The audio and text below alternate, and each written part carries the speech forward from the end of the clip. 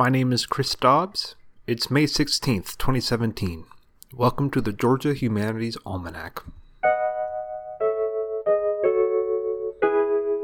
The Gwinnett-McIntosh duel took place on this day on May 16th, 1777.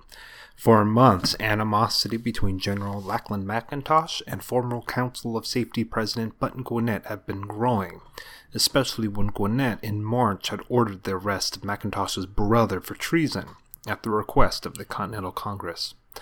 Both the general and Gwinnett had been involved in the failed invasion of British Florida, and each blamed the other.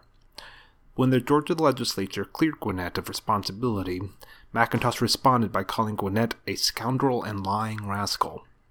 The result was a duel on May 16th outside of Savannah. At close range, both fired their pistols at the same time, each striking the other. McIntosh's bullet shattered Gwinnett's thigh, producing a wound that would prove fatal days later. Today's poem is Common Dust by Georgia Douglas Johnson. And who shall separate the dust, what later we shall be, whose keen discerning eye will scan and solve the mystery? The high, the low, the rich, the poor, the black, the white, the red, and all the chromatic between, of whom shall it be said? Here lies the dust of Africa, here are the sons of Rome, here lies the one unlabeled, the world at large is home. Can one then separate the dust? Will mankind lie apart, when life has settled back again the same as from the start?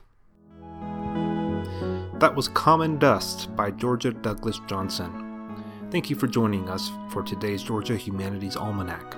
My name is Chris Dobbs. Be wise, be just, and be moderate. Good morning.